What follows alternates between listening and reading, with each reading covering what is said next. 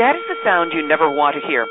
It is the sound of the warning siren going off at a nuclear power plant. When you hear that sound, it means you are in the nuclear hot seat. Welcome to Nuclear Hot Seat, the weekly podcast keeping you up to date on all things anti-nuclear. My name is Libbe HaLevy, and I do this podcast because I was staying with friends 1 mile from the nuclear reactor at 3 Mile Island when the accident happened there. I know firsthand that whether you can hear the sirens or not, potentially we are all in the nuclear hot seat. Today is Tuesday, December 20th, 2011, day 284 since the Fukushima tragedy began on March 11th, and here is the latest nuclear news. Operating on their frighteningly successful premise that if you say it enough times, people will believe you, officials in Japan announced that the Fukushima tragedy, the Fukushima disaster, is over because the nuclear reactors are in a state of cold shutdown or stable. This according to Prime Minister Yoshihiko Noda addressing a government nuclear emergency meeting. But serious doubts remain about Fukushima's status, as officials remain unable to confirm the status of the reactor's fuel, and an undercover report impugns the cleanup effort's efficacy. TEPCO has not been able to take direct measurements of the temperatures at the bottoms of the containment vessels, and the site is still too radioactive for the fuel rod status to be visually confirmed. If the melted fuel rods puncture their containment vessels, as is suspected, and if they fell to the bottoms of the outer containment tanks, what we are facing is not melt down, but melt through. Even if the reactor is under control, which it is not, the cleanup could still take 30 or more years, and the problems remain immense, according to the Wall Street Journal. So, in essence, the only thing in cold shutdown in Japan is the truth about Fukushima. At least 1 billion becquerels a day of radiation continue to leak from Japan's nuclear power plant disaster. Experts say that the total amount of radiation leaked will exceed amounts released from Chernobyl, making Fukushima the worst nuclear disaster in history. And, according to Dr. Helen Caldicott, the theory that is often put out by the Japanese government that radiation will stay in the zone of the accident is impossible. In fact, there has been evidence that the radiation reached Tokyo very soon after the incident, and the exposure has continued, which is more information on why Tokyo is not safe. Furthermore, Tokyo and the rest of Japan will be even less safe if the government and TEPCO keep moving rubble contaminated with radiation around the country and burning it, as they are currently doing. In an interview on December 19th between Tom Hartman and Paul Gunter, who's the director of Beyond Nuclear's Reactor Oversight Project, they went over the latest regarding Fukushima. There are still, according to Paul Gunter, there are still experts who fear recriticality of the nuclear power plant. Unit 4, which is where the spent fuel rods were stored, Unit 4 is looking more and more like the Leaning Tower of Pisa. The whole building is listing and is structurally unsound. The full core of the reactor was offloaded into the spent fuel pool during refueling, and that is the building that is now shifting. Some of the projections are that the core of the nuclear reactor has already gotten into the earth, and there's no direct information because all of this are conjectures based on computer projections trying to locate the positions of the core. So without any control over the reactor, without any knowledge of exactly where the radiation, where the reactor fuel is, this is not the definition of a cold shutdown, no matter what the Japanese government is saying. Here in the U.S., a medical journal article was released that links 14,000 deaths here in the United States to radiation following Fukushima. The impact was seen as roughly comparable to radiation-related deaths after Chernobyl. Now, the number 14,000 was listed in a major new article that was published in the December 2011 edition of the International Journal of Health Services. This is the first peer-reviewed study published in a medical journal documenting the health hazards of Fukushima. Authors epidemiologist Joseph Mangano and internist Dr. Jeanette Sherman note that their estimate of 14,000 excess U.S. deaths in the 14 weeks after the Fukushima meltdowns is comparable to the excess deaths of 16,500 excess deaths in the 17 weeks after the Chernobyl meltdown in '86. The rise in reported deaths after Fukushima was largest among U.S. infants under the age of 1. In 2010 to 2011, the increase for infant deaths in the spring was 1.8%, compared to a decrease of 8.37% in the preceding 14 weeks. So instead of it going down 8.37%, it raised 1.8%. That's a huge difference.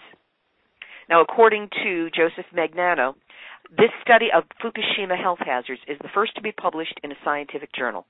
It raises concerns and strongly suggests that health studies continue to understand the true impact of Fukushima in Japan and around the world. Findings are important to the current debate of whether to build new reactors and how long to keep aging ones in operation.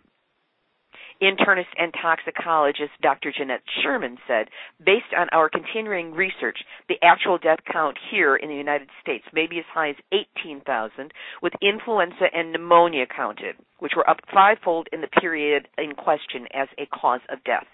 And considering this would be March through July, it's not exactly hardcore flu season. More from Dr. Sherman. Deaths are seen across all ages, but we continue to find that infants are the hardest hit because their tissues are rapidly multiplying, they have undeveloped immune systems, and the doses of radioisotopes are proportionally greater than for adults. Dr. Sherman, we would note, is a contributing editor of Chernobyl, Consequences of the Catastrophe for People and the Environment. And she was previously interviewed on the November 8th Nuclear Hot Seat program, and we will be speaking with her again in early 2012. Our friends at NIRS, the Nuclear Information and Resource Service, have released a new briefing paper that links atomic radiation to being more harmful to women than to men. According to this paper, women as a group suffer significantly more from the impact of ionizing radiation than do men. Nuclear Information and Resource Service, NIRS, published a briefing paper that today, this was back on the 18th of October, but they're just publicizing it now, published a briefing paper that focuses on a dramatic 50% greater increase of cancer and 50% greater rate of death from cancer among women compared to the same radiation dose level for men. To be clear, men suffer from cancer and cancer deaths from exposure to ionizing radiation, but gender difference in the level of harm has been to date underreported. The data leading to this conclusion originally was reported in the National Academy of Sciences 2006 report BEIR-7, which is Biological Effects of Ionizing Radiation, the seventh report in a series. NIRS is focusing new attention on this data because people living near nuclear facilities are subject to ongoing exposure to radioactivity that is routinely released to air, water, and soil, even in non-accident conditions. This is from NIRS, and they cited their data. I neglected to note in the article about the 14,000 additional deaths in the United States after Fukushima, that all of the statistics were drawn from statistics made available by the Center for Disease Control and the Environmental Protection Agency. So they were official U.S. documentation that was used as the source for those numbers. Here's a little bit of good news for our side. EDF, the French state-controlled power behemoth Électricité de France SA, is considering dropping all plans for new nuclear capacities in Maryland, following a proposed settlement between the Maryland government and EDF's U.S. partner, Constellation Energy. EDF has struggled with its nuclear efforts in Maryland despite earlier support from many Maryland officials. Now, in order to accomplish this, EDF bought half of Constellation's nuclear power business in 2008 for about $4.5 billion. In October of 2010, EDF and Constellation ended a separate joint venture called Unistar to develop new U.S. nuclear power plants after Constellation dropped out of an application for a federal loan guarantee for Calvert Cliffs 3, the partnership's first project. EDF has retained the right to build that project and two additional U.S. projects, but has not announced a new partner for the venture, which raises serious doubts about its prospects. And this was an article that appeared in the Dow Jones Newswires, which concentrates on not the ethical or the health aspects of nuclear energy, but simply the financial ones. Now, from our friend Mokuzuchi, who was on the ground in Japan and left and is now in exile in China, he is still keeping up with his Fukushima Diary, which is one of the most important blogs on the ground coming out of Japan. And 3 different items from Fukushima Diary this week. The first is that in Japan, most of the hospitals, some of the hospitals, this is various wording that's there, but the hospitals refuse to see patients who are sick from radiation. Because the connection between the symptom and the radiation is not clear, according to Mokuzuchi, it will never be clear ever because they're not making that connection. There's a picture on the page of his blog that is a notice in front of an academic medical center in Tokyo. It says, quote, "We do not serve any tests for radiation exposure or treatment for irradiation," end quote. There's a second picture shown that is of a document distributed from a Japan Radiological Society to an academic medical center in western Japan. It says, quote, "Currently radiation level is too low to affect your health condition. Even in the 20 to 30 kilometer area, meaning the area around Fukushima, if you are in a building, it cannot be harmful." This is a flat-out lie. So according to Mokuzuchi, the officials in Japan are pressing people to protect themselves or evacuating by the logics like below, the logic being, and put that logic in quotes, stress of mothers is much worse than radiation for children. In other words, if mothers are worried about radiation, it's worse than the actual radiation. And also, this level of radiation cannot be harmful for your health. They only want to make money by scaring people by telling lies. No, they only want to make money by scaring people, by reassuring people by telling lies so they can resume the nuclear power plants. He concludes, it is becoming harder and harder to find proper medical institute to provide right treatments. A second item on his blog, Fukushima Diary, is showing pictures of mutated vegetables that have been harvested in the fall. There are twisted carrots that are enormous. There is a daikon that looks like the size of 2 human heads, but is also similarly mutated. There were a few other pictures as well, which is frightening because people are harvesting them and noting that they're unusual, but in the same instance, some of them are still using them and cooking with them. So it looks like there are the first signs of radiation coming into the food chain in Japan. And this third run from Fukushima Diary is record-setting Japanese mountain climber has had his thyroid tested after endless fatigue and choking. Now, this individual, alpinist Noguchi Ken, visited the 20-kilometer area around Fukushima and took pictures of cows, photographs of cows that were abandoned in the area. And he has begun tweeting people to tell that he is suffering from constant fatigue and a sense of choking. He tweets, "What happened to my body? Endless fatigue, choking, dizziness, and breath shortage. Had my thyroid tested because of the shortage of neutral fat from the blood test. However, the reason is not clear yet. I'm going to have the re-test. I'm ready to know the possible severe result because this fatigue is really bad. I just want to figure out what causes it. Because I'm an alpinist, top-level mountain climber, because I'm an alpinist, I quickly prepare myself for possible hard situations, but it's really irritating not being able to know what is causing this. I feel dizzy even when I'm giving a lecture, and it's becoming worse and worse. If you have a similar symptom and know something, please let me know. Please." Switching over to some better news coming out of Germany, there is now a village that makes 321% more energy than it needs. The village, which is Wildpoldesried, had its first green initiative in 1997, when the village council decided that it should build new industries, keep initiatives local, bring in new revenue, and create no debt. What an enlightened way to lead a government. Over the past 14 years, the community has equipped 9 new community buildings with solar panels, built 4 biogas digesters with a 5th in construction now, and installed 7 windmills with 2 more on the way. In the village itself, 190, that's 190, private households have solar panels, while the district also benefits from 3 small hydropower plants, ecological flood control, and a natural wastewater system. All these green systems mean that despite only having a population of 2,600, Wildpoldesried produces 321% more energy than it needs. And that means it generates the equivalent of $5.7 million a year in annual revenue by selling it back to the national grid. It is no surprise to learn that small businesses have developed in the village specifically to provide services to the renewable energy installations.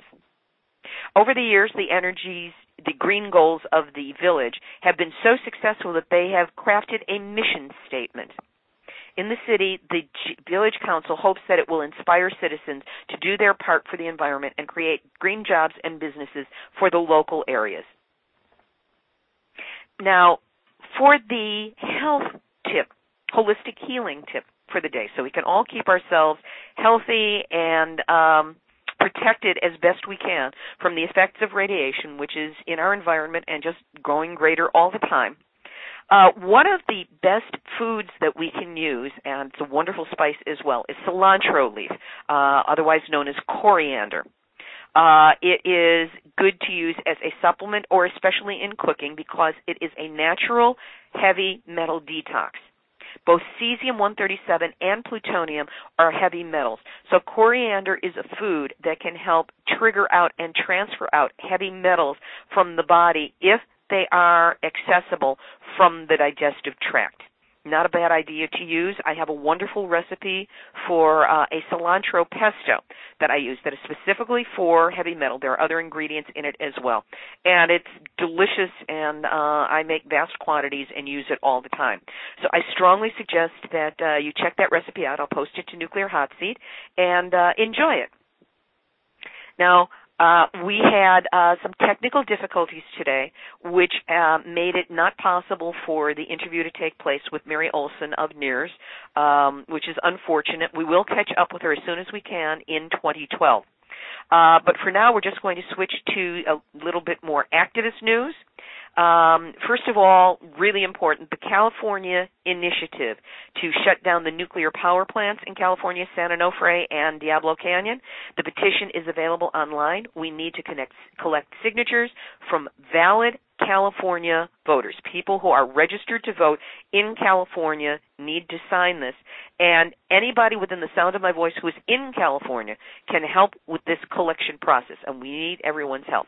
You can download copies of the petition, which need to be printed out from your printer. They can be downloaded directly from SanOnofreSafety.org. That's San, S-A-N, Onofre, O-N-O, F like Frank, R-E, safety.org. And once you get to that site, click on the California Initiative button, and it will bring you all the support materials, plus where you can get copies of this petition. We need to collect 5,760 valid signatures by April 16th. And this is going to have to be done in analog version. You cannot sign online. You must sign a hard copy and then mail it into the address at the bottom of the petition. Share it around, share it with your friends. Do what you can, because if we get enough signatures on it, or when we get enough signatures on it, let's be positive about it, we will then be on the ballot in the fall of 2012 in the presidential election. So that's the California Initiative. We'll be talking about that every week. And for something good that you can do to explain radiation and nuclear energy to not only children, but to adults who perhaps don't have even a child's understanding of what radiation is all about, there is a wonderful new book called The Power Story. It is for children and adult children. It's about nuclear energy, and it was told with clarity and a good heart by Hanamaru Fuji. Now, Hanamaru has never before written a children's book, let alone an illustrated children's book, but this came out in one flow of inspiration. Sometimes it just happens like that. There is a link to this book on the Nuclear Hot Seat Facebook page, or you can find it by going to nuclearfreeplanet.org. nuclearhotseat.org. Right now it is available as a free PDF download, and there are attempts being made to get this published as a regular book so it can be out in the world in that form as well. So again, you can get it from nuclearfreeplanet.org or from the Nuclear Hot Seat page on Facebook. So this has been Nuclear Hot Seat for December 20th, 2011. Doing the nuclear math, this is day 284 for each of the 3 melted down nuclear reactors in Japan, meaning multiply the 284 by 3 and you have 852 days of nuclear radiational leakage since Fukushima began. Well over 2 years of radiation going into our air, the water, on the earth, plus it's being spread further by Japan burning the radioactive waste and re-releasing it into the air. So I would like to propose yet again that we stop asking whether this is as bad as Chernobyl. I believe that we passed Chernobyl a long time ago. This is not over. It can get much worse before it improves. So this has been Nuclear Hot Seat. You can find this and links to previous programs by going to the Facebook Nuclear Hot Seat group page.